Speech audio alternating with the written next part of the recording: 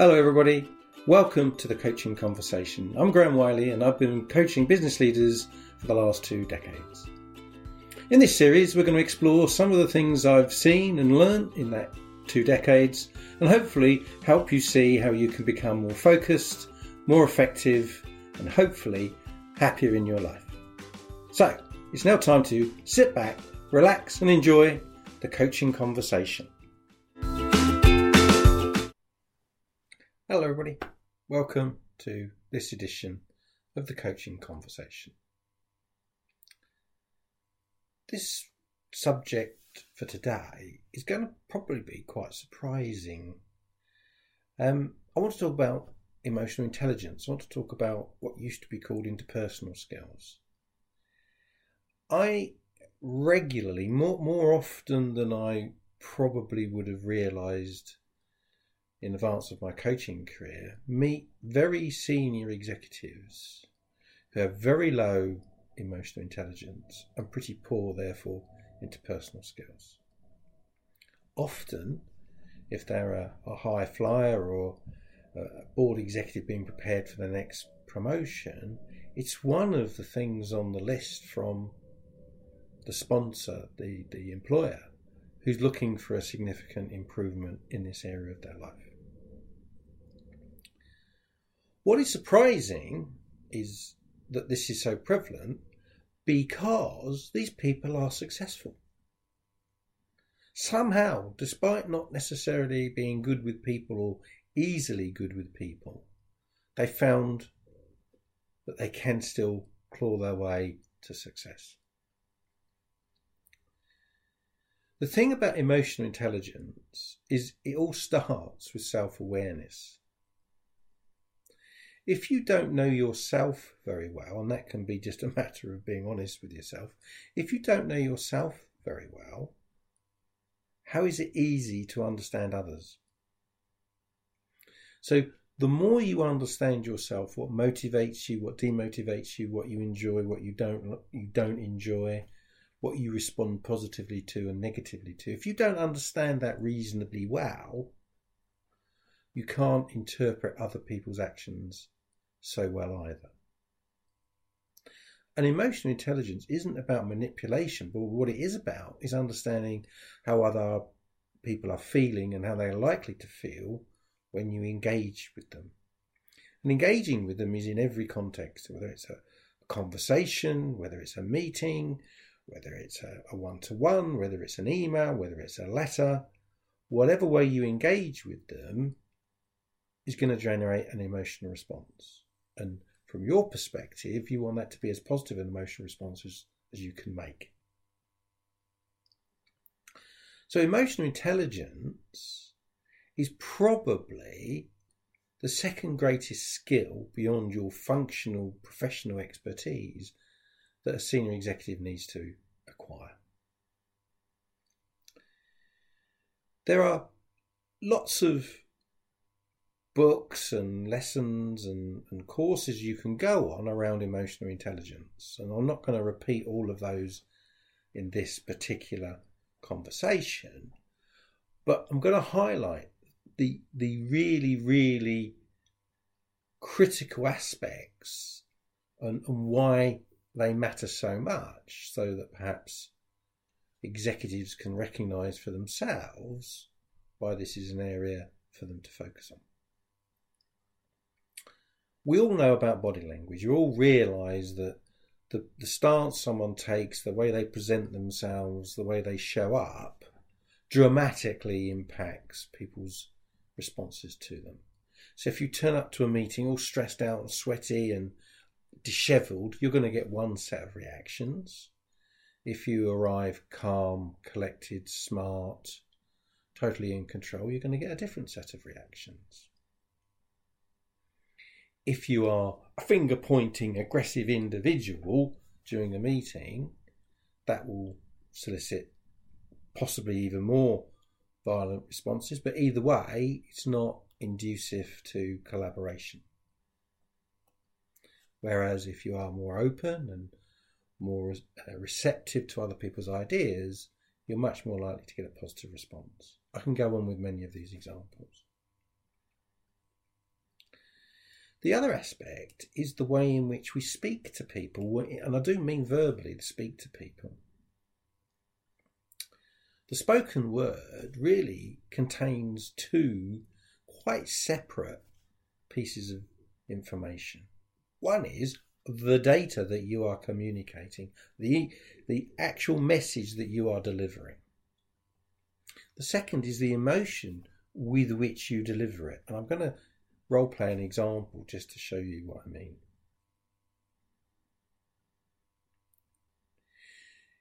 You're really not doing very well, and I'm getting very concerned about you. Is one way of presenting something. Really, you're not doing very well, and I'm getting very concerned about you, is another way of communicating exactly the same message. One is threatening, one is serious, one is potentially offensive, one is humorous, one is light-hearted. The message received, the information received by the person you're talking to is fundamentally different. The words are identical, but the meaning, the sentiment, the intended reaction was entirely the reverse of each other.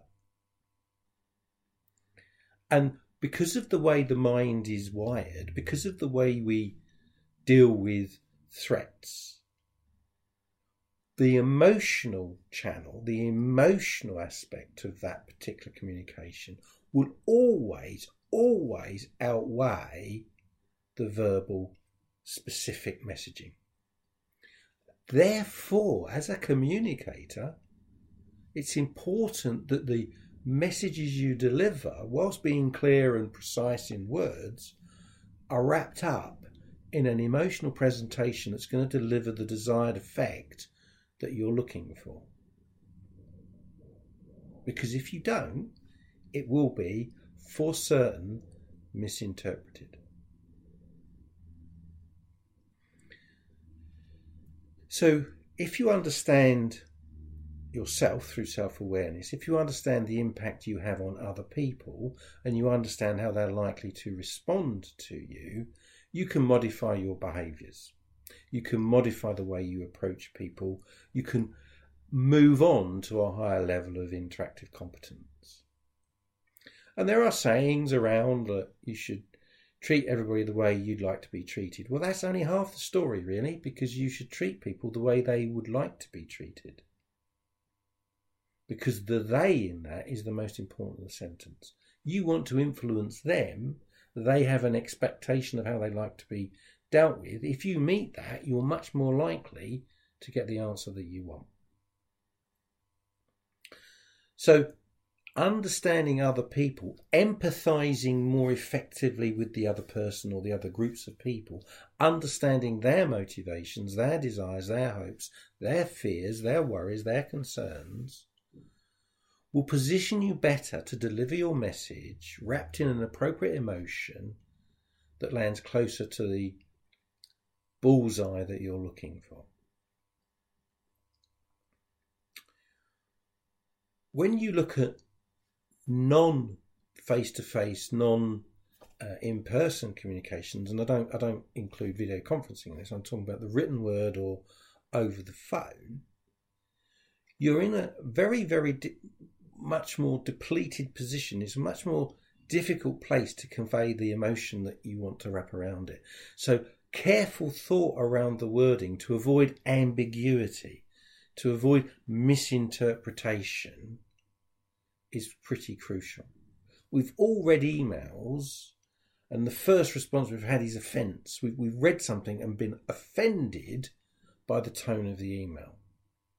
Then we picked the phone up, or we've spoken to someone, said, "Hey, what do you mean by that?" And suddenly, before we know where we are, they didn't mean to say it the way we've read it. And if you can recognise the importance of that when you're composing an email, when you're composing a report, when you're composing a letter, and think about the recipient and how they're going to understand, how it's going to land for them, the greater the chance of a successful interface for both of you. So emotional intelligence, interpersonal skills are crucial to long-term executive success.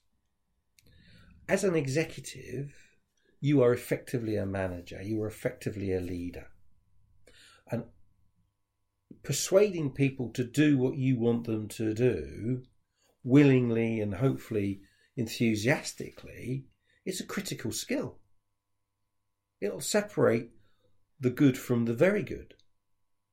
And your professional competence will not be good enough as you rise through the ranks. The ability to deal with people will become increasingly important. Bearing in mind that those people may be customers, those people may be key trading partners over whom you have no authority whatsoever, only influence. And so your interpersonal skills, your emotional intelligence quotient, is the only tool you have. There we have it.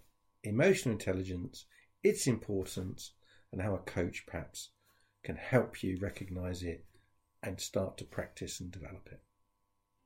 See you again soon. So, there you have it. The latest edition of the Coaching Conversation. Hope you found it interesting. Hope you found it useful. You can find out more about our coaching programs at theexecutivemindset.co.uk. If you want to reach out, you can send me an email at theexecutivemindset@sagegreen.com. You can book a free 30-minute session at theexecutivemindset.co.uk, which will give you a really good feel for how coaching could help you. And if you've really enjoyed the session, do please rate us, do please give us a review.